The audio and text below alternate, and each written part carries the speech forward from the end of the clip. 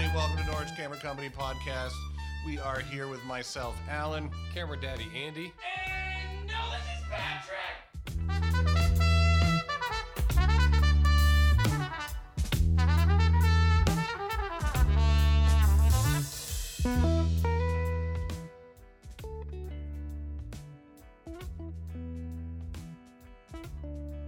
I like it. All right, welcome to Three Totally Sober People. Going to be talking about camera gear today. Welcome back. The camera repair, too. Yeah. Trust me, I don't repair your cameras drunk. No, No, definitely not.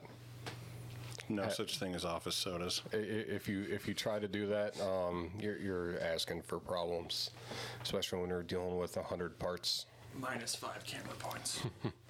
and springs that like to go flying off. Those fucking ball bearings, man. Yeah, aperture detent ball bearings. Yeah, you'll lose those. See if we get anyone in. All right, not bad for our lead enclosed house. Where's Getting Jeff good Williams? video bit rate. Jeff, where are you, Jeff? Probably off. Oh, at 6 o'clock. He just closed up the skate shop like 5 minutes ago. He's our #1 viewer. Well, today's podcast unofficially sponsored again by Glizzy's, Epicure Brewing, and who else we got? Dewclaw. Dewclaw Brew, and of course Norwich Camera Company. So yes, we have taken a hiatus for a couple months. Life happens. We've all been working our day jobs of 40 to 80 hours a week. Pat's been working his odd jobs, trying to get back into gig work. COVID season, has hit us all hard, especially Pat for being a gig worker. So respect out to that. Gotta hustle. Get that hustle going. Okay, Alan, you want to kick it off? What are we talking about today? What are we going to be doing? Well, we're going to be talking about buying cameras, buying broken cameras, breaking your own camera, and how we going to fix it. Probably some other problems we've all experienced out in the field too. Yep. So, I guess we can start off. Let's just talk about some of the problems we've all had with our own daily driver shooter cameras just out there in the field. Canon squeal. Okay, so let's back. So, what is Canon squeal? What does it sound like? I don't know if I have any that do it. Anyone behind us? Well, if I do, they're all fixed. So Yeah, I've got a couple at the house that literally sound like it's you're dragging a cat. It's an R2D2 fart. Yeah, that too. So Canon squeal is usually seen on AE1s and AE1 programs. That problem comes up because the grease that is all in the old mirror mechanism for operating the mirror up and down, it dries out, and then there's a little clock mechanism, Clockworks timing spring and stuff in there that squeal, and it can cause problems because as soon as you fire the shutter, and that mirror will drag and it will be slow. And then the mirror will actually get in your frame, so you'll only expose like a partial frame, and you'll see like this weird hazy or this half exposed frame in there with like a gradient coming off of it. That repair, there are a lot of things out there on the internet. I'm going to tell you, do not follow the internet guidelines. You mean I don't want to put brake fluid in a syringe and then just squeeze it in my camera? No. So there's one repair video out there on YouTube. I think it's Fix Old Cameras. Sometimes they have some good tips, but most of the time it is not good advice. So what they say is, just take off this screw that's on the bayonet mount and then squeeze WD-40 in there or some other lubricant in there. Oh no. Do not do that. It will eventually either work its way into the actual shutter, so it'll get all in the shutter cloth, and then it'll just destroy your camera. So it'll start moving grease all over the place, and it'll put grease onto your shutter, which then puts it onto your film and onto your film gate, and it just makes a giant mess. Proper repair for an AE1 shutter squeal is about a 2 to 3 hour job. So I mean, really, it's it can be $120 to $150 to do it correctly. I don't want to dissuade anybody from buying one because they are great cameras. But if you want them to last for another 20 years, you're going to pay for it. So, yeah, you can get a camera for cheap. For what are they selling for right now? Let me look. About I think about $100. Yeah, So, anywhere from 100 to 2, depending if it's an AE1 program, A1. let's see what the AE1's. AE1's currently. Ooh. Oh, wow. Oh. Much higher than All right, so untested, a tested one is 125. So they're going anywhere from $100 to $250. All right, so let's go on to other camera problems that we've had. using an RB67 when it's 28 degrees outside. All right. So what happened? Shutter drag. Yep. Shutter drag, and to the point where I exposed the frame and then thought the exposure was done. Shutter wasn't closed all the way. I advanced the film. It then caused the light to streak across that advanced frame. Well, kind of cool. It did look cool, but definitely not what I expected. So something shooting in cold temperatures, that definitely affects cameras, both electronic controlled cameras and mechanical controlled cameras. So the RB is a 100% mechanical camera. There is no batteries to operate that camera. And the problem when you start getting into extreme cold temperatures is the old grease that is in there will harden up like concrete, and then it causes everything to just act very sluggish. With Pat's lens, I don't think I fully serviced that lens. I just did a cleaning on it. But that lens is fairly easy to work on. It's about an hour and a half to 2 hour job to do a full CLA on that one. So again, $90 to service an RB lens. Any RB, but the one he's talking about specific was a 50 f4 or 5. Yep. That's what it is. Yeah. Yeah, so that is common with almost any copal shutter that you have. Copal shutter cleanings that I do is probably about a 2 to 3 hour job. Again, you know, you're going to be paying $100, $120 for a service from us, but it's worth it because these things will last you for another 20 years. It seems that oil and lubricants are the common concern. Yep. Because another one that I was going to have, again, for Canon, The candy nuts. the sticky slowdown gear. Oh, okay. So this is common with almost every camera that has a slow speed entrapment gear on it. So, which a lot of the mechanical cameras do. So you have your Canon A1s, AU1s, all those have slow speed entrapment gears on them, and especially the Rolleis, the 35S's, the little tiny Rollei cameras with a pop out lens on them. All of those cameras typically have slow speed escapement problems. The Rollei is really easy to fix. The Canons are pretty easy to fix. It's all covered underneath our 1 hour bench fee, $45. So if you start seeing like, hey, the shutters work just fine above 1/30th, 1/60th, something like that. My F1 started having problems at 60, and then I let it go for too long, and now it's across all film speeds. Yep. So, and that is again a problem with the lubrication. Remember, these things were made in the 60s, 70s, 80s. That grease has been in there for 30 to 50 years now. So it gets old, it breaks down, and it doesn't do its job anymore. And also those greases, when they were using them, they're all hydrocarbon-based greases, so they're all oil-based greases. Today, modern technology's come a long way, and we have synthetic lubricants that work a hell of a lot better. So we will replace all the grease with a comparable viscosity with modern synthetics. And it'll last you a long time, and you won't have the temperature problems. Let's see, whatever. Oh, yeah, temperature and batteries, too. So, yeah. So electronic, so cold temperature drains batteries. It makes voltage go bye-bye. All right, so I have had that problem with my Bronica. It was a fresh battery, but it was just cold, like really, really cold, and the battery pretty much froze on me, and the whole camera just locked up. You had issues with your Pentax 6.7 too, didn't you? Yep, Pentax 6.7 also froze up on me. Contactors would freeze up. Everything electronic just stopped working on me. That was cold out that day. And there's some paranormal stuff. Ooh. Spooky. Yep. Let's see what other problems we see. Stuck aperture blades. Stuck aperture blades, again, almost always due to oil. So aperture blades are supposed to be completely dry, so if you close down your aperture blades and you see what looks like a snail trail going across them, that's oil. You're going to have problems. It's not a problem on a manually set aperture, but if you have like an automatic camera that sets your aperture for you, you're going to have problems.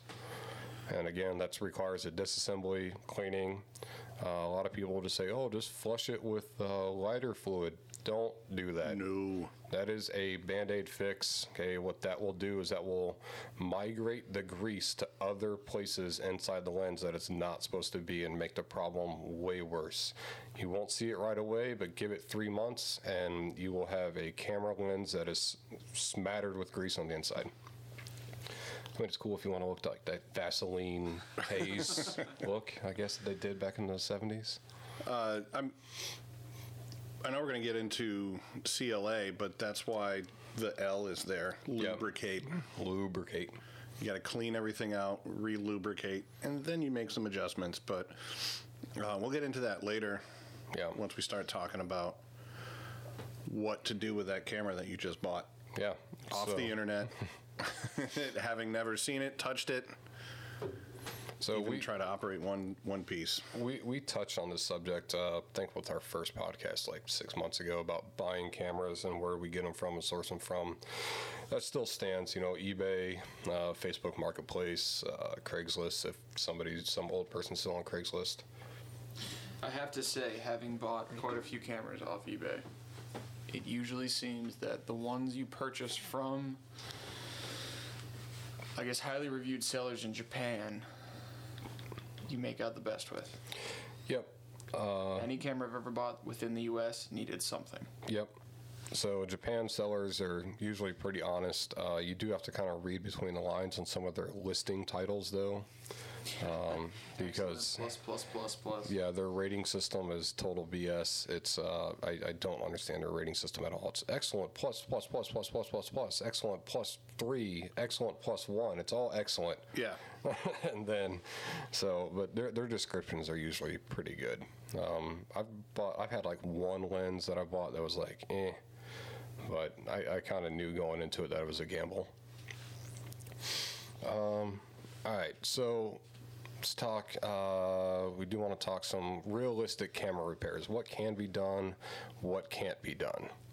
So we want to say, what messages did we have come across our IG this week? New ISO knob plus film rewind knob. Yeah. So That was the most recent. Yeah. So there is some just because we fix cameras doesn't mean that we're going to be miracle workers. Yeah. Okay? That free camera that you got that is missing half of all of its operating pieces. Might not be worth it. Yeah. Free, if it's free, it's for me, isn't always the good way to go with precision machinery. Yep, and some of those cameras, like the AE1 specifically, that whole left side of the camera, if you're looking, down the barrel, pointing at a subject, that left side of the camera, it's got some questionable engineering choices that Canon made back then. They used this weird tungsten wire that went off to a pulley system that operated the ISO potentiometer, essentially, and if that whole thing breaks or derails, it's such a pain in the butt to fix. I hate fixing those cameras. I'll do it. I will do it, but you have to understand that that's going to be like a 2-hour job for something that's seemingly inconsequential. Pony up. Yeah. Right. Also, cameras that are missing a lot of parts. Turns out the parts are not being made anymore. So all parts that we have to buy to repair your camera, they're going to either come from a donor body that is also broken but has the other parts that you need, or we're going to have to individually source them, which is going to come at a premium. Or 3D print it. Yeah, or 3D print some things, which I can do. Not tungsten wire. Yeah, not tungsten wire. I have 3D printed some parts for replacements, some non-stress induced parts. I've had to machine some parts for Hasselblad lenses on my lathe. Yep, just sometimes reverse engineering some things too to make something work better than it was originally designed. That's always a thing, because just like people modify their cars, you can modify your camera to be better than what the original designer made it to be. Like those 3D printed grips and thumb rests. Yep, thumb rests that are, I don't know, from the factory, like the Pentax grips. Like the Pentax, they came with a left-handed grip, which is really expensive, and it's awkward as hell to use. And very difficult to find. And hard to find, but the entire purpose of that was for a flash to go on in the studio. It had no purpose being a daily driver for out in the field. What's more purposeful is a right-hand grip that gives you a better grip on the camera. Pentax never made that, so there are makers out there. There's one in the UK, does really great work. I think it's Ross Burley, amazing woodworker, does that. But you can also 3D print them, and we will sell those all day. I think like $30 for those for a right-hand grip 3D printed Pentax 6.7 mount. And it's just plug and play. You slap it on and tighten 2 screws. Done. So some other realistic camera repairs that we do routinely. So talk about non-film cameras. So there are some things that we can do with non-film cameras, digital cameras. So we've done full spectrum infrared conversions, which is a modification. We've done all the sensor cleanings. We'll do sensor cleaning all day long. Doesn't matter. You drop it off. It's a $30 sensor cleaning, and then we return it to you next day. Yeah. Easy peasy. Yep. We've done back screen replacements on Canon EOS cameras, the LCD and the glass replacements. If your camera is out of warranty, and 9 times out of 10, if it's not a Nikon, so if it's Sony or Canon or see other big ones out there, Pentax. Lumix. Yeah, the Pentax. So those cameras, Sony, Canon, I can usually get parts for them. Sony, I can get parts directly from Sony, Panasonic as well. Canon, I have to call and ask around, but usually I can get parts directly from Canon, or I can get them from an authorized dealer. Nikon, good luck. Nikon is the worst when it comes to right to repair and giving people access to manuals, giving people access to parts. They're horrible to work with. I love their cameras, but just hope they don't break, or hope that if they do break, they're an older model, like a D800, 750, whatever, and I can get parts for them. Hey, who makes Nikon sensors? Sony. Yeah. Yeah. So we can fix them. Sony's a lot easier to work with because I can usually get access to their full exploded parts right from Sony's website. And all these cameras too that we're talking about, we have access to thousands and thousands of repair manuals that are direct from the factory, from the manufacturer. They've been scanned in. There's a great group on Facebook. It's called Learn Camera Repair. That group, though, I tell you, that is not a group for you really to go in there and ask questions and about, like, oh, who do I send this to or something. That's a group, it's a hobbyist group, okay? They want to teach you how to fix cameras. So if you don't have the skill set or the, I guess, I don't know, fortitude to crack open your camera, Yeah. it's not the group for you. There's a lot of old salts in there too, so take that with a grain of salt. I'm all about the DIY culture and everything like that, and which is why I got back into film photography and playing with all my cameras and stuff. I found out really quickly that it's not just a YouTube video and a jeweler's screwdriver set. No. And I'm on my way. Nope. You really need the fortitude. There's some special tools too. Yeah. So, I mean, the special tools are not hard to find. Pat, you just recently picked up some tools, right? Amazon. Yep. So there are some Amazon tools out there. There are some good ones. There are some bad ones. If you want to get into this, just send us a message. We'll send you what the recommended tools are. Screwdrivers. Oh, that's actually an important one. Phillips head screwdrivers on 99% of these cameras are not Phillips head. Okay, they are what's called JIS, Japanese Industrial Standards. They look like a cross, like a Phillips head, but they are designed differently, and they're shallower, and they don't come to a point. They're more flat on the bottom. So if you put a Phillips head screwdriver in there, it will not go all the way down into the actual cross, and you'll end up stripping out all these screws. Very quickly. Yep, and then you'll be like, oh, I screwed up. And then you send it in to me, and I get the joy of drilling them all out and finding replacement screws from my endless barrel of screws. Screw bucket. Yeah, so random screws, if you do want to get into it, buy cheap, super cheap point-and-shoot cameras and then take them apart. And now you have an infinite bucket of screws of random lengths and thread pitch. Helicopter? Yeah, airplane, but Sounds what was like it. that?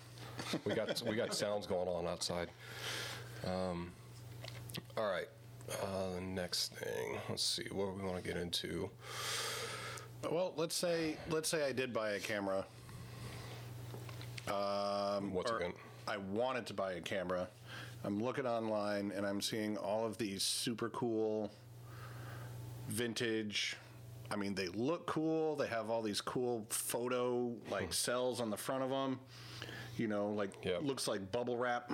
Do I have any? Oh, I don't think I have any selenium cells in here. but Oh, yep. oh, there we go. There's one. So this is a Super 8 Keystone Electric Eye. I don't even know who made this. Keystone, I guess, probably some Sears brand. But for those watching, you can see it on the screen here for us. But yeah, these have what's called selenium meters in them. So They look really cool. they do. And what else has selenium battery cells in, or selenium cells in them that we used to see all the time? We would think it was fun as a kid to cover them up and watch them turn off and turn back on. Got me on that one. Calculators. Oh, yeah. Oh. Ew. Used to write 80085. So, yeah, selenium cells. What happens to selenium cells over time? Well, what is selenium? It's a active conductor. It creates ions, basically electricity, and it's also used in some, solar panels and things. And over time, selenium starts to degrade, and then it no longer works, and you no longer have a voltage potential or voltage generated on meters. Which is really a shame, because some of these cameras, like the Rollei 2.8Fs and stuff, they have them in there, and they're not going to work anymore. So, if you buy one of those cameras that has a selenium cell meter in it, do not expect the selenium cell to work ever again. There are fixes to do it, but it's a modification. It's fairly involved. Almost cost prohibitive. Yep. For Exactly. a lot of the cameras that have the selenium cells on them. But if you do want to buy one of those super cute, super cool cameras that looks all vintage and has that big giant selenium cell on the front, What do we offer? we have these cute little light meters that fit in your hot shoe Yep. So we have or cold shoe. hot shoe light meters, and they are rechargeable via USB-C. This one's been on for 6 months now, and it's still going. So these we sell on our website, norwichcamera.com, and I don't know what the price on them is right now. I have to pull it up. Can't remember. $60. Something like that. So we sell meter replacements. The only camera that I will advise to do a selenium cell replacement on is like a Rollei 2.8F. There are some mods out there that you basically take a selenium cell out of a calculator and replace it. But those cameras are, you're looking at like $2,500 plus to buy, even if they don't work. They're expensive. $60. $60. All right. So we sell the meters, drop-in meters. They're nice. Pat uses one all the time. He's gotten great exposures from them. Very nice. So, all right. So we got other meters that are out there too. So meters that take a battery. Those are typically going to be CDS meters. Okay, cadmium. What is it? Cadmium sulfide, I think. Another chemical potential. It's a light cell. All right. So CDS meters. So they take a battery, but there's a big but here. Pat, what you got experience with these? What battery? Do you have any cameras that take this battery? Depends on what battery you're talking about. The PX or the 625s, Mercury cell batteries. Pen FT. Oh yeah, that's right. Oh shoot, I forgot. Yeah, the Pen FT. Okay. Alan, you've got the Candynet. Yeah, I got the QL. Think your A1 takes one as well. I have an A1. I have a couple A1s. Spot meters? There are some old spot meters out there. Or Spotmatics? Spotmatics, yep. Yashica 124G, which is my daily driver.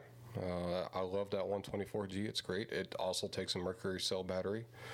But guess what you can't get in America?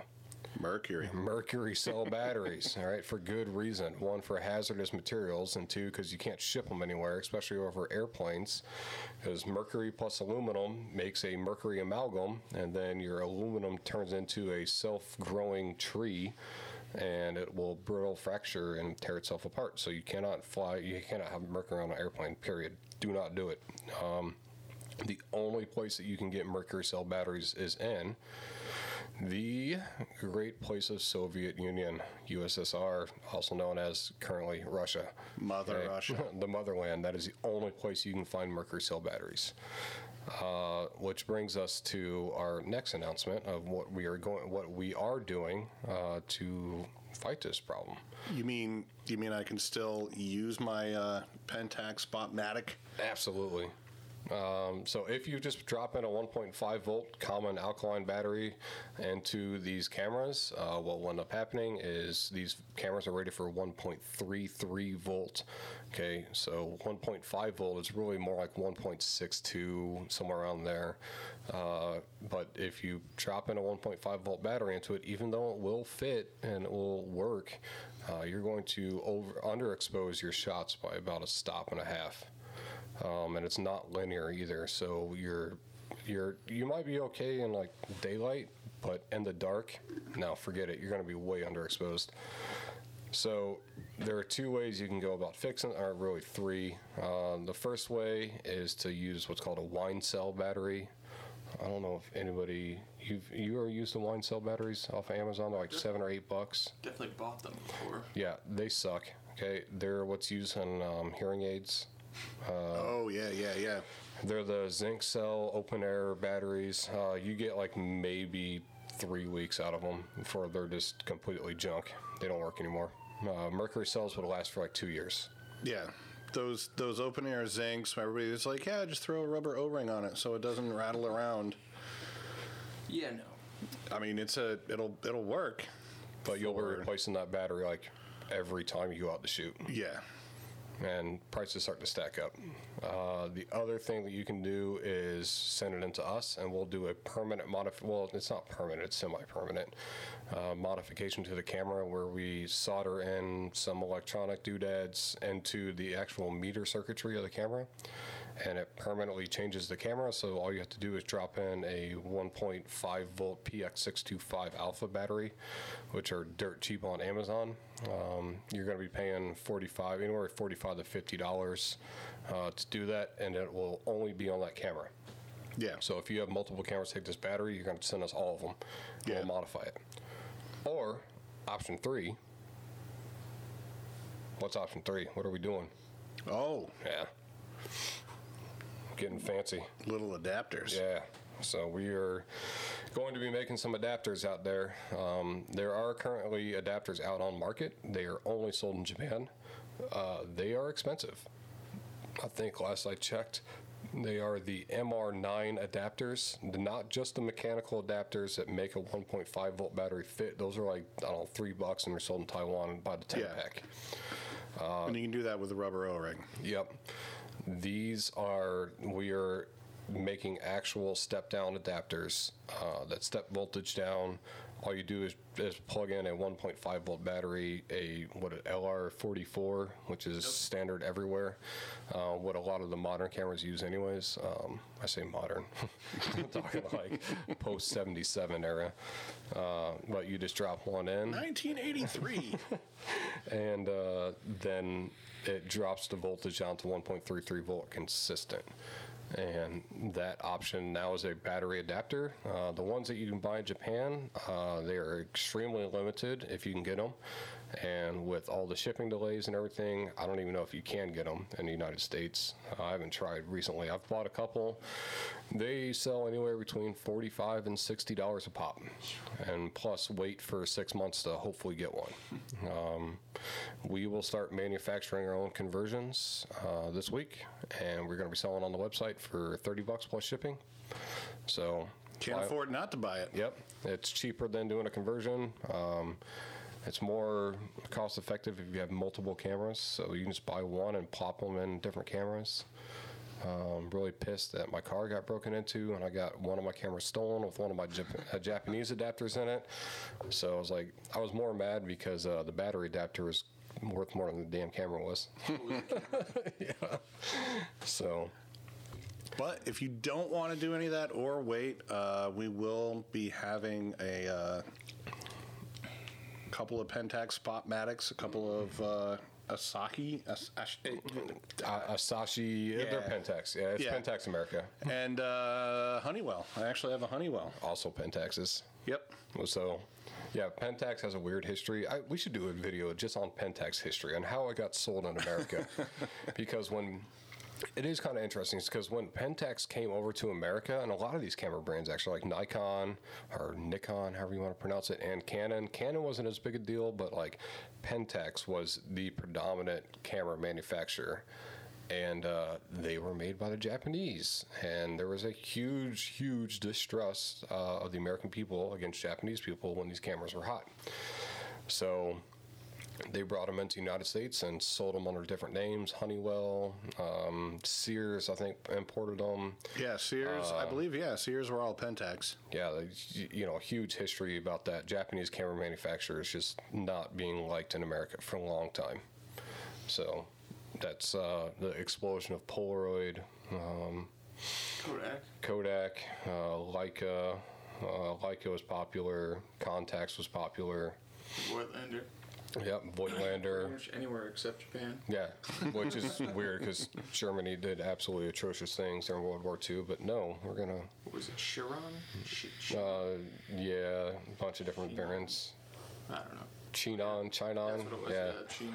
I think that was a Sears brand. Sears rebranded a ton of cameras that were made by, Cosina and Pentax, brought them all into the United States, so... all right. Camera Buyer's Guide. Really, if you are looking at a film camera and you don't know what you want, message us. Seriously, we will. We all have desk jobs for the most part, but we are locked to our desk job for 8 to 10 hours a day. So we have nothing to do but think in our head about what we're going to respond with whenever we get off work. So just message us. We'll respond. Pat usually works nights, so he's available during the day, and Alan and I work all hours of the day, late days sometimes. I try to do 8 and out, but sometimes it doesn't happen. All right.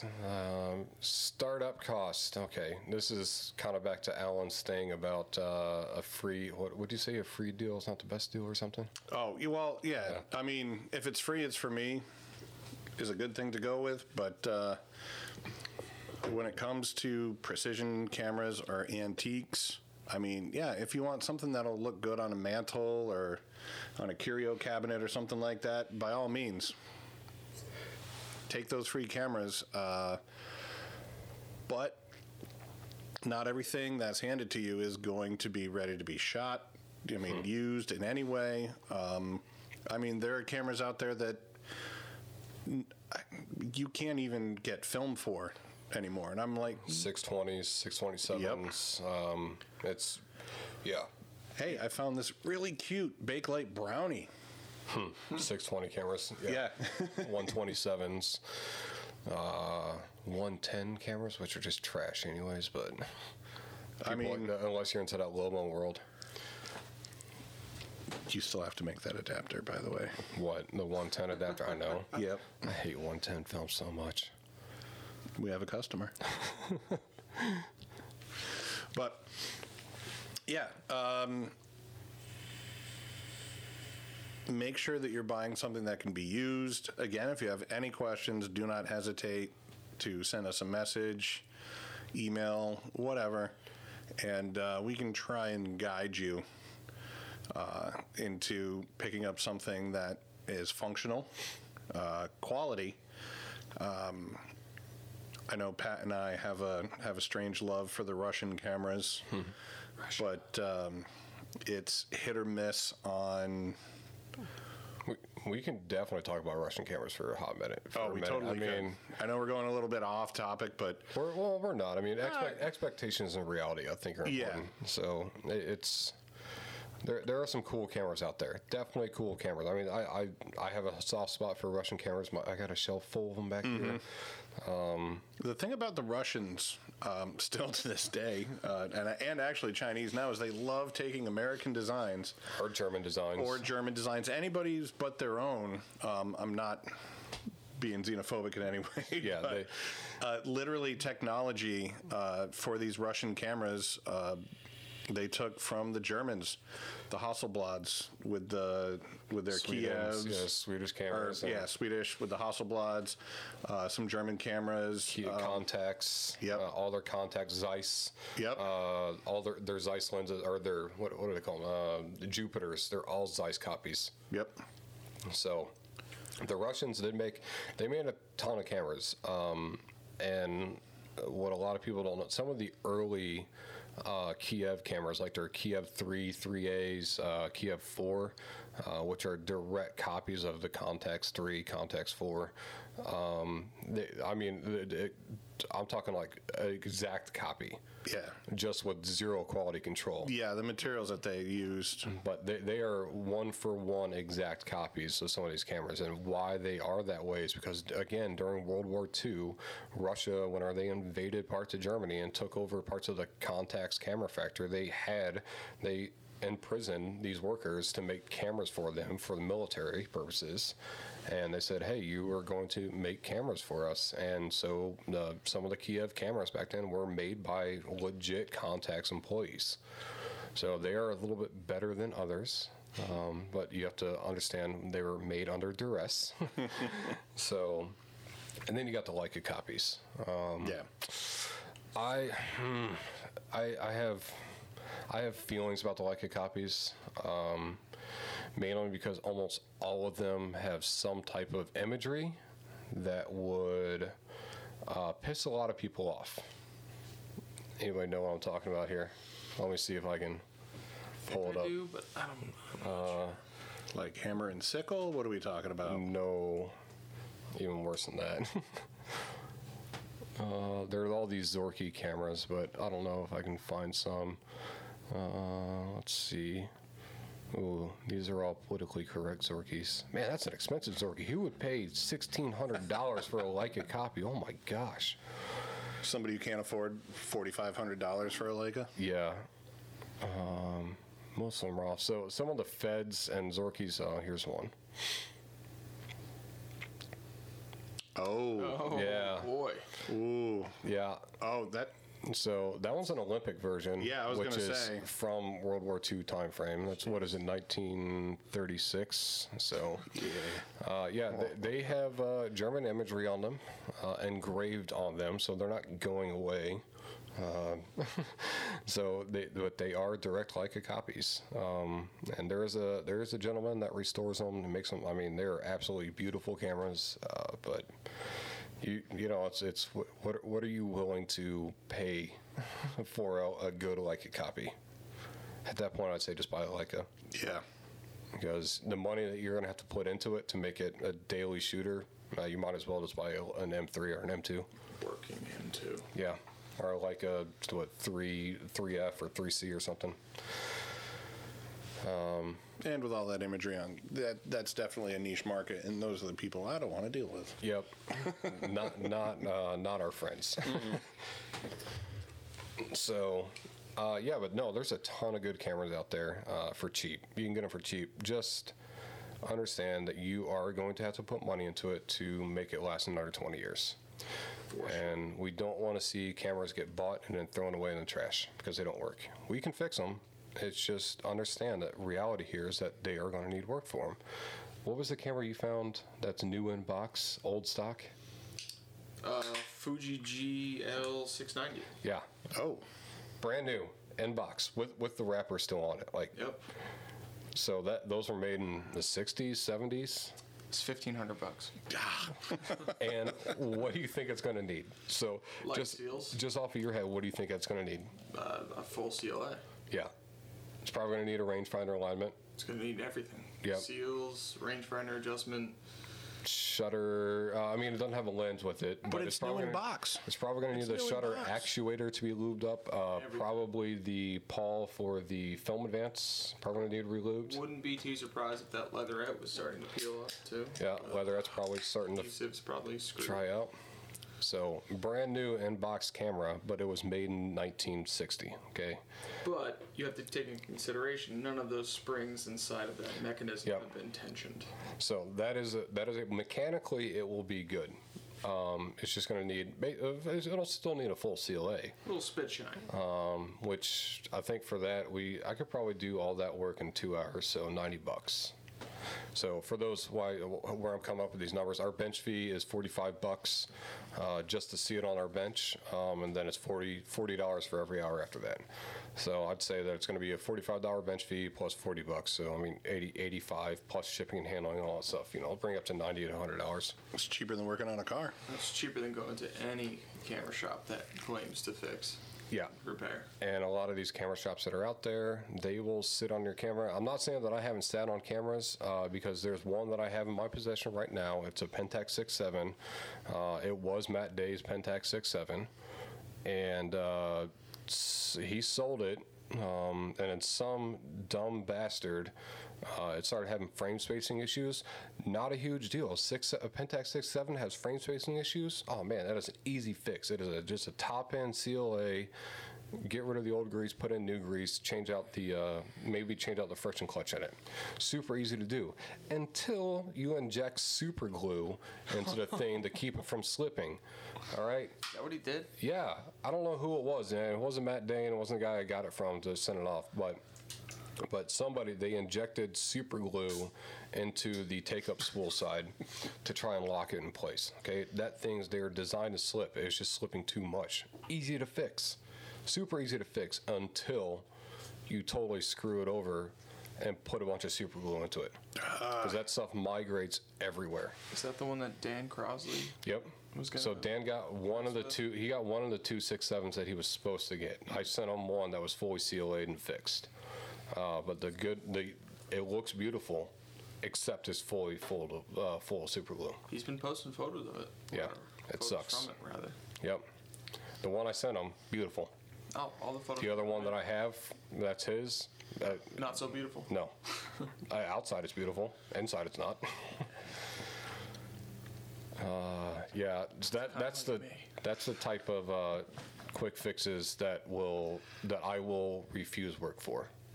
Like if you tell me, oh, I did the WD-40 trick on AE1, nope, I'm sorry, I'm not going to work on it. I'm sorry, I'm just not, because the amount of work that it requires to fix it now tripled. So you're looking at $200 on the bench minimum. Yes, we will work on cameras that a lot of people will not work on. I got one coming in from Indiana. That's a light meter that nobody knows anything about. It's actually a pretty rare light meter. It's like $3,000 new still. I don't know. It's out of calibration. I have a calibration source. I'll calibrate it. All right, CLA breakdown. We talked about light seals. Almost every new camera that you buy is going to need light seals. Pat, you've done light seals yourself? I have. Yep. How hard is it? It's easy. Once you get over the fact that you're like, oh my god, I'm tearing out the guts of a camera that I just got and I know nothing about. But it's Take your time. take your time. It's kind of just like drawn within the lines. Yep. Yeah, you have to be committed. Something that I was not prepared for was a RB67. There's a lot of light. All right, so the original RB, the professional, not the Pro SD, and not the RZ67s don't have light seals. They have light traps, but the RB67 professional, Yes. a ton of light seals. I bought a kit. I was sitting there with the little chopsticks and barbecue skewers and all that. And I just went, what am I doing? The chopsticks and barbecue skewers, by the way, are used to like scrape off the old light seals. So Yeah, for well, those that don't know. I know that, but it was just, I'm sorry, other people may not. Yeah. But, yeah, it's literally just a chopstick cut at an angle, so it's like a little, it's got a little scraper blade on it. And sure, the backs were easy, but getting into the, wait, now what? I gotta apply pressure on, it's not the mirror and there's a million light seals in it that just went beyond what I'm used to for like a Canon. Canon light seals I can do in 5 minutes. Yep. Just scrape them out, put the new foam in, peel off the back, put the new foam in. The RB was a little bit more daunting for me, which is why I brought it to Andy. One of the light seals that often gets overlooked too is the mirror damper. So the mirror damper light seal. Some cameras, they will have a viewfinder light seal on them. That one's not as critical to replace. It can be, though. If you, believe it or not, there are actually some cameras that have little viewfinder covers. People are like, why would it have a viewfinder cover? I think almost my Nikon F100 up here. Most cameras these days have those. Yep. Yeah. And there's a reason for it. The F100 actually does not. I thought it did. Might have been attached to the strap. The 700 definitely, yeah. So most straps, even the new cameras, they have like a little clip-on thing that goes on your strap, and then you can clip them on. It's a blank screen over your viewfinder. Like, why the hell would I need that? For mirrorless cameras, it's not a thing, but for mirrored SLRs, if you have a strong backlight, like sun behind you, and when you press that shutter button, the light will actually go in through the viewfinder, bounce off the mirror, and then hit your film or sensor plane first. Yep. And it will cause what looks like a light leak, and people will drive themselves nuts trying to find this light leak. Like, it's only on certain frames. I don't understand. I'm like, it's from your viewfinder, man. My AE Prism for the Bronica has a little flip up. Yep. Yeah, they will. It's on the side, I think. Right? Yep. Yeah. And that's also the same for most people who don't know. If your film camera has a mirror lockup function, it's essentially acting as the same. It is, but only if you replace the mirror damper seals on it. Yeah. So, Back to what we were talking about. yeah, mirror damper seals, you have to be careful because the mirror is a front silvered mirror. Mm-hmm. Do not put any Flathead screwdrivers? Yeah. Rip it off? don't put any alcohol in that area, because if somebody's front silver mirrors, if they don't have a protective coating on it, your front silvered mirror is no longer a mirror, and it's just a clear piece of glass. Yeah. So Unless you're into that. guessing your exposure, or guessing, yeah. For anything with mirrors, so if you're cleaning mirrors, do not use any products that have alcohol in them or any type of solvent. I prefer just to use DI water. That's it, just water. It'll clean the mirror just fine.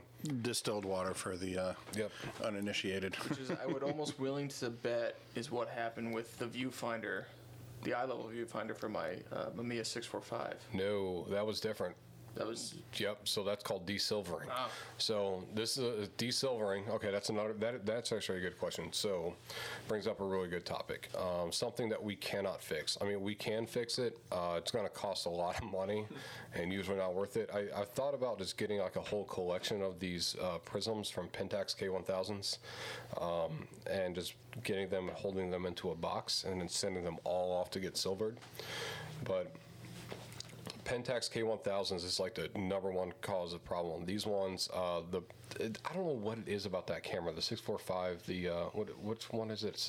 It's the M645. Yeah, the M645, the M645 1000s.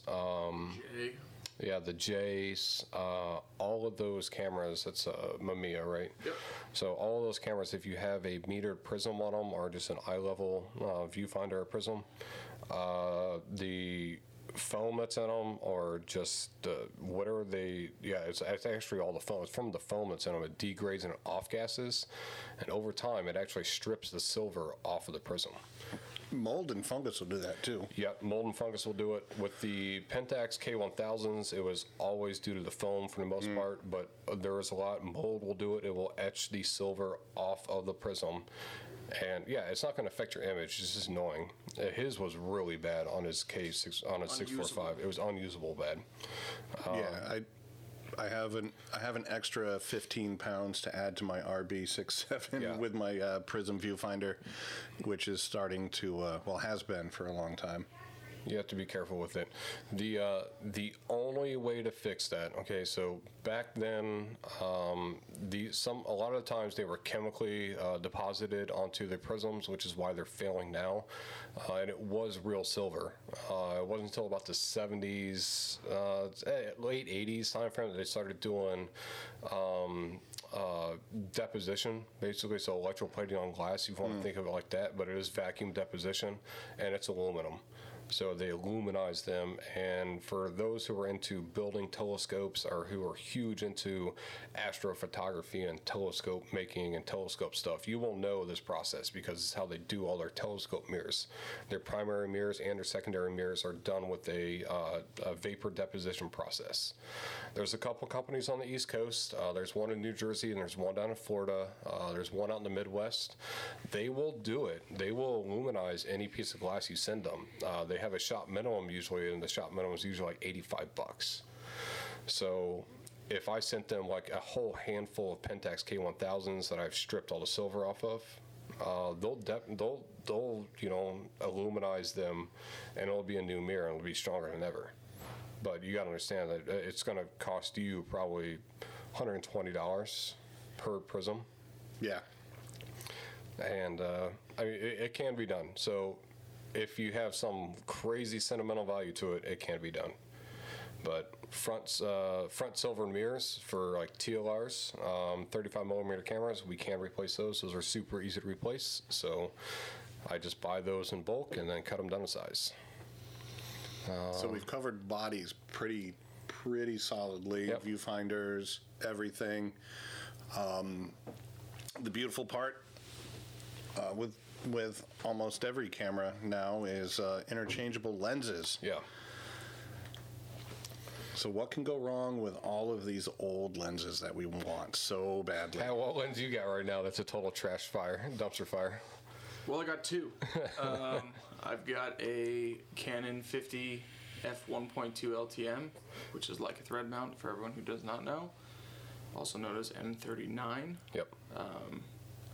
It's got a significant amount of hazing due to the deteriorating coating on one of the elements. It's a known problem with that lens specifically. It's the mid element in the rear. And then I have an RB67 180 mil lens with a stuck aperture and shutter speed dial. All right, so those ones have internal shutters on them. They got leaf shutters or copal shutters in them. Fungus is the number one problem with lenses usually. It's a lens killer. Yeah. So not all fungus will destroy your lens. And not all fungus will even be visible in a photo. So a lot of people, they freak out about, fungus. It's something you need to watch. It's kind of like having prostate cancer these days. It's a monitor situation, okay? Monitor it to see how bad it gets. If it gets worse, then yeah, we can clean it. Most of the time, I'd say like 80% of the time, we can fully recover from the fungus situation to where it has no evidence of fungus at all anymore. You just have to be careful if it's on a coated surface. Yep. So coated, like rear elements are almost always going to be coated, and the front elements. Some of the mid elements will not be coated. There is fungus that will permanently etch even an uncoated surface. Like I have, there it is. My Holy Grail lens, the Kodak Aero Ektar 178 7-inch 2.5.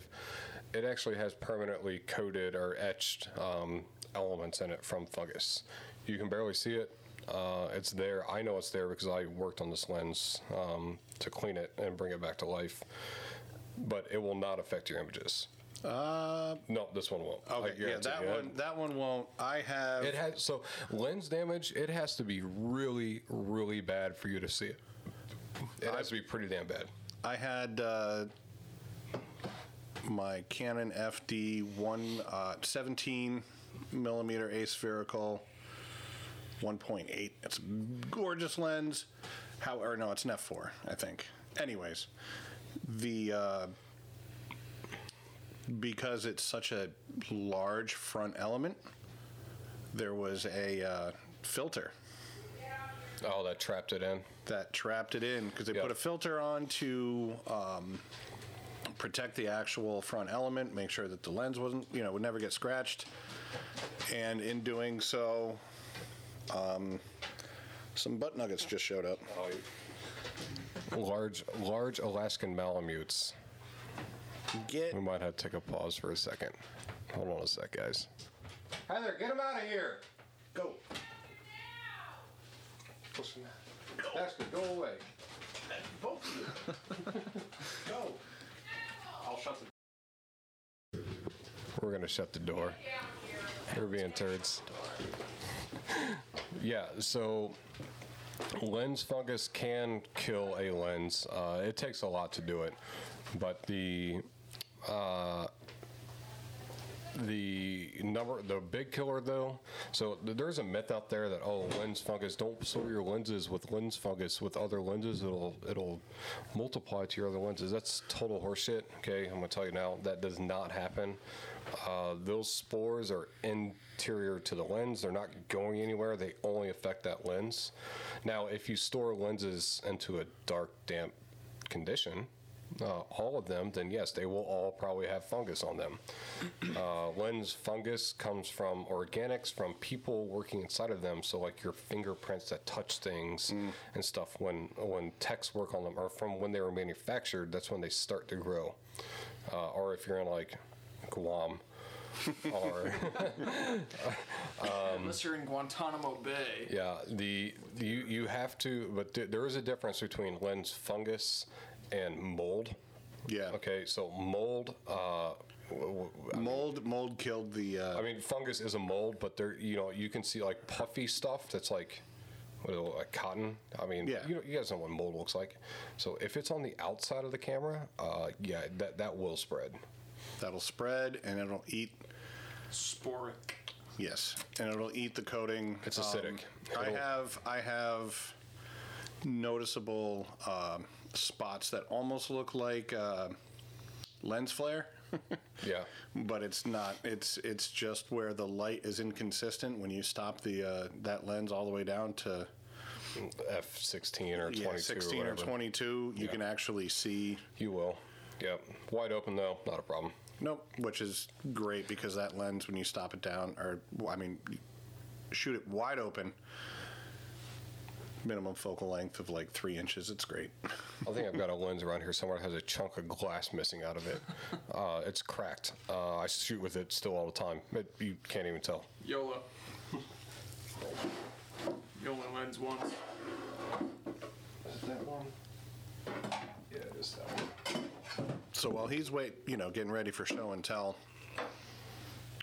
we should really talk about oh yeah, it is that one.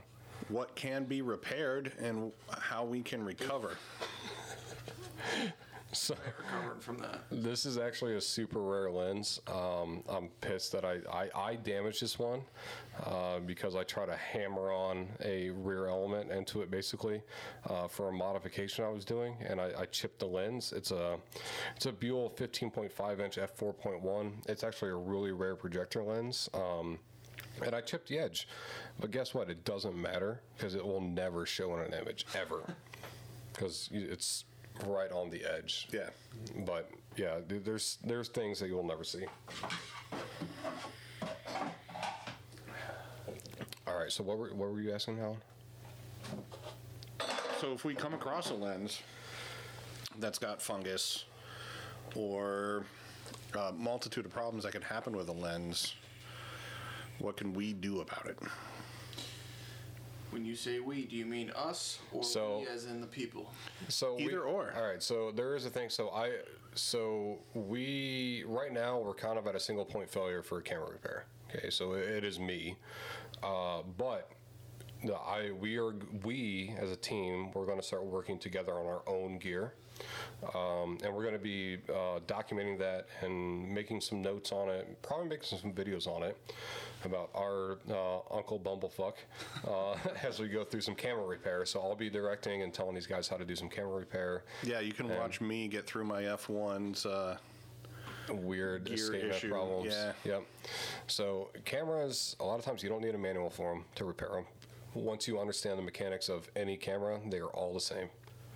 And that goes for lenses too. A lot of people are like, oh, I don't have a repair manual for this lens. On old lenses with no electronics, not an issue. They're all the same. They're all held together the same way. They use a lot of common assembly methods. There's nothing special about them, really isn't. Some of these newer lenses that we get into, I do a lot of Canon lenses and some Nikon lens repairs.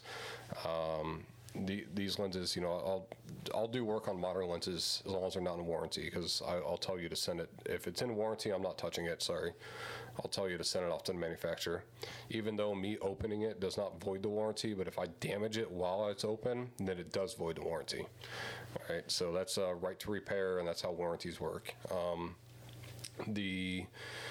There are some lenses out there that I can't do anything about, really, like some of the new Sigmas and the new Tamrons. I can't do anything about it because once you open them, now you have to do a calibration, which is stuck behind a firewall. You have to be a authorized technician in service center to have all their special programs and tools to recalibrate that lens. I can't do it. But a lot of the lenses, man, they're damn easy to work on. A lot of them, they're all the same. So you learn one, you learn them all. And that's easy for us or easy for our listeners? Probably easy for listeners too, as long as you have the right tools. The tools, Which is what it really all comes down to. yeah, the right tools. To get into lens repair, you probably need about $150 to $200 worth of tools. Kind of seems steep, but once you realize that will do pretty much every single lens I own, it's not a big deal. And But if I just bought my camera, right. that I just, Yeah, I don't recommend. I mean, how I learned lens repair is from Russian. Actually, how I learned camera repair and lens repair is from Russian cameras, because they suck. They're great when they work, but they didn't even work out of the factory. Learn from the worst, repair the best. Yeah. What?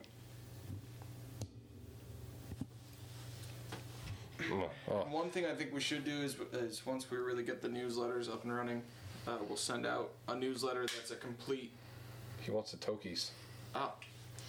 Send out a complete newsletter of like your first lens toolkit. Yep. So we'll make up a lens toolkit list. We should probably look into maybe doing an Amazon affiliates link. Buy all these tools. These are our affiliated links. These are our tools that we recommend. Your most expensive purchase is going to be screwdrivers. To get the good screwdrivers, I think they're like $45 for a set for 4 of them. I don't know. I think I know the one you're talking about. I think I paid like $15, $20. Yeah, it depends. So the spanner was more expensive. Yeah, good spanner, good silicone set of lens cups. But that's really all we got. I mean, there's a lot. So what we talked about really. So we've got battery conversion's coming up. The services we offer for camera repair, $45 bench fee, and we have a no fix, no charge thing here in place. So if we get into something and we can't fix it, then we're not going to charge you for it. Depending on what it is, we might still charge you the bench fee. We'll talk to you all in advance, though. So, like, if we get into it and there's this it's way more messed up than what we initially thought or what you initially thought, then we will stop right there. We'll tell you what's going on. But shipping, though? Yeah, shipping, you have to pay for shipping. So you have to pay, you can buy return shipping at the same time. So all you do is you just buy a label that goes from the same address that you sent it to, which is our address, and then you buy an address or return label from there to back to your house. And then you put the label in the box with it. Or if you're local enough, you can drop it off. We have 2 drop-off locations. We have one at Ideal Skate Shop, and then another one at Midnight Ether. Both are downtown Norwich. So we need one of those buttons to be the bam, bam, bam, bam. I don't remember which one it is. Is it? Oh, no. Darn. I don't think it's any of them. I don't have it in there. Again, also, so the other things that we are working on, please subscribe to our newsletter. So You never told what the second location was. What, Midnight Ether? Oh, and Ideal Skate Shop. Yeah. Where is Midnight Ether? Midnight Ether is on Franklin Street, right next to our unofficial sponsor of Epicure Brewing. Good Epicure brews. Go buy their flannels. We encourage you to sign up for our newsletter. So if you go to norwichcamera.com, sign up for our newsletter. And this week, we're going to be sending out a newsletter that has a 15% discount code for it. That goes for basically anything on the site. I don't think we're going to put restrictions on it, even cameras. Nope. So yeah, even cameras that we have for sale right now. Like this Mamiya C330. Yep. we recently, I don't know what it's been. We've had a lot of site traffic recently. So Instagram's kind of helped out. We are on all the social medias. All of them. Except TikTok. No, we're on TikTok. We have Yeah. Wow. Yeah. Wow. Not even he knows it. Damn. All right. No one's going to know. No one's gonna know. How are they gonna know? Nobody's going to know. They're Yes, going to know. we do have a Norwich Camera Company TikTok. I believe it's just Norwich Camera Company. Find us there. Find us on Instagram at Norwich_camera_company. I guess that means we got to start TikToking more, huh? Yeah, we probably should. I mean, I'm from the listen, age we're of Vine, so we're 6 Alan's definitely a geriatric emo kid. I'm just gonna throw him in there. Not emo. Kid. Okay, all right. Shots fired. I'm a geriatric emo kid. I'm getting there. Pat's just coming off of It's Not a Phase, Mom. Oh, it's a phase. No. Hi, Mom. He's like 7th wave ska. No, 4th wave. 4th wave. I've done the math. It's very short. He knows how to skank. I do. I can. Pick I it do up, too. pick it up. Shows up, black shirt, Hey man. Cadillac. One step beyond. Yeah, so that's really all I've got to talk about. We encourage you to interact with us. This is a community. We are not here to gatekeep about repairs, buying guides, recommendations. We are open. We have had so many conversations privately. People that don't just message the page, they message us individually about, hey, I'm looking for this camera. We are well versed, not just film. So we're well versed in lighting, digital cameras. We each shoot different digital systems. Pat is on all of them. All of them? Except Yes. for Nikon. I mean, I sold that F4 to. Right, So yeah. I was on Nikon for a hot second. I mean, so I'm a Nikon fanboy when it comes to digital, mainly because I have like, I don't know, $20,000 worth of lenses for Nikon, and I can't switch to anything else. Alan's, I'll adapt any lens to fit something, but not Nikon. Yeah, pretty much not Nikon. I did just, I grew up shooting Canon film cameras, so I went right to Canon That's where you should be. for digital, and then, sure, Canon has all of the great things, but it's at a premium price. So is Nikon. So is Nikon. Nikon's at a more premium price. And I'm falling in love with my Sony. A lot of people do. I don't like Sony for the software, but I fall in love with Fuji. Fuji Digital. If I can get rid of all my Nikon gear tomorrow and buy a GFX 50S or 50S2, I'll do it. But hey, man, making that jump from friendly UI and like friendly menus, software, everything, but not being able to afford the quality sensor to go along with it, and then getting a badass sensor in my Sony A7. You gotta pay to play. You do. Well, Sony's like the microtransaction of cameras, though, too. I got a great sensor, but the remote. Yeah, you have to pay. There are apps. You have to pay to unlock like time. No, you don't. Some of them you do. No, I have full control. 16 megapixels. This Yep. will be 10 years old in less than a month. Still raw working. Files. So Amazing raw files. we will recommend. We will talk to you about really any camera. We love to talk about this stuff. As you know, we Also, can talk Fuji all has on about medium this. format. Fuji does. $4,000. Speaking of talking to any of us, just so that people know, if you do have questions and you can't get a hold of us on the NCC Instagram or wherever you happen to reach us, I believe all of our handles on social media are more or less our names. Yep. So mine's at Patrick Hennessy. His is at awp.photography. Photography. And Alan, you have about 4 of them, so you tell me But which one yours you is- want to say. I mean, we can start with my dog or my cat. Where do you want to go? Where the people can talk to you about the photos. Yeah, let's go AW Photo or AW Photo _film. So we all have it.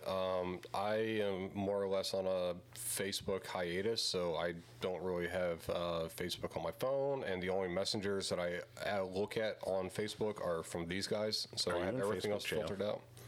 Are you in Facebook jail? I am not in Facebook jail. Okay. I mean, I'm surprised I've never been in Facebook jail, honestly. But I'm a one-time offender. no, I don't. Facebook is counterproductive to my mentality and my mental state a lot of times. So Yeah, that's why I was considering that you could have been in Facebook jail. no, the only thing I like to do Facebook for is for the post pictures of my cat. I did the same thing with Instagram. I think I went a full 6 days without actually my whole phone. I didn't really turn it on. So, but that is an important topic, you know. Where'd you find we it? talk we talk about all this camera repair. We love photography. That is our mental escape from life. Photos. All right. For real though, we're gonna log off. We've been at it just for an hour and 4 minutes now. So We miss you guys. Come hang out with us more. Kisses. Bezos. But not Jeffrey. Damn it. Fucking ears are getting sweaty.